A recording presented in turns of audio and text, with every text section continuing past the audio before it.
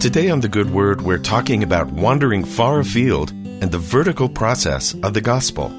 Skyscrapers are built on the principle that sometimes there's nowhere else to go but up.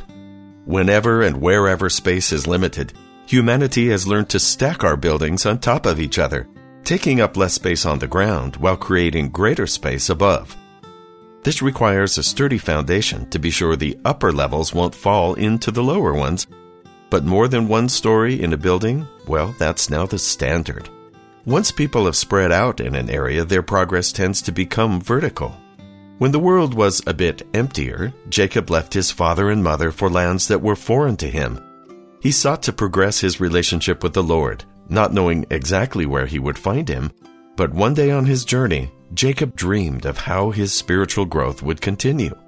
It wasn't a matter of finding God somewhere on the earth, but of climbing to heaven. In Genesis chapter 28, Jacob's vision and the accompanying promise tell us how the Lord makes covenants with his children, lifting us above our earthly existence. And he dreamed, and behold, a ladder set up on the earth, and the top of it reached to heaven.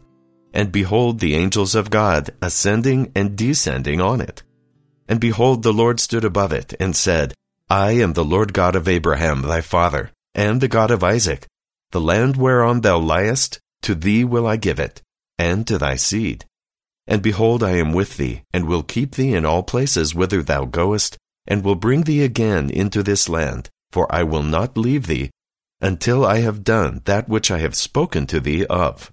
The Lord showed Jacob the process he was about to take part in, how keeping covenants brought him closer to God, and how they built upon one another to lead him to heaven. Jacob was about to seek a wife, marriage being an essential covenant he was preparing for.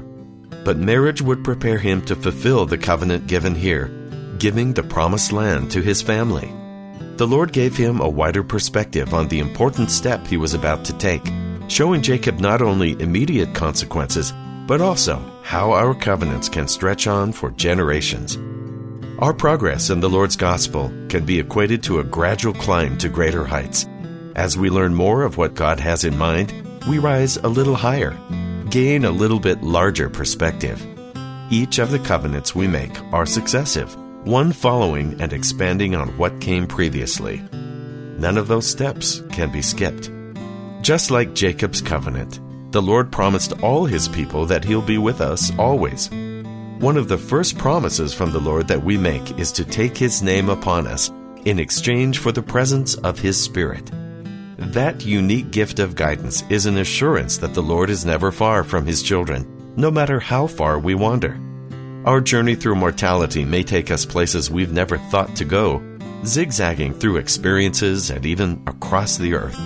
But our progress to the Lord is linear.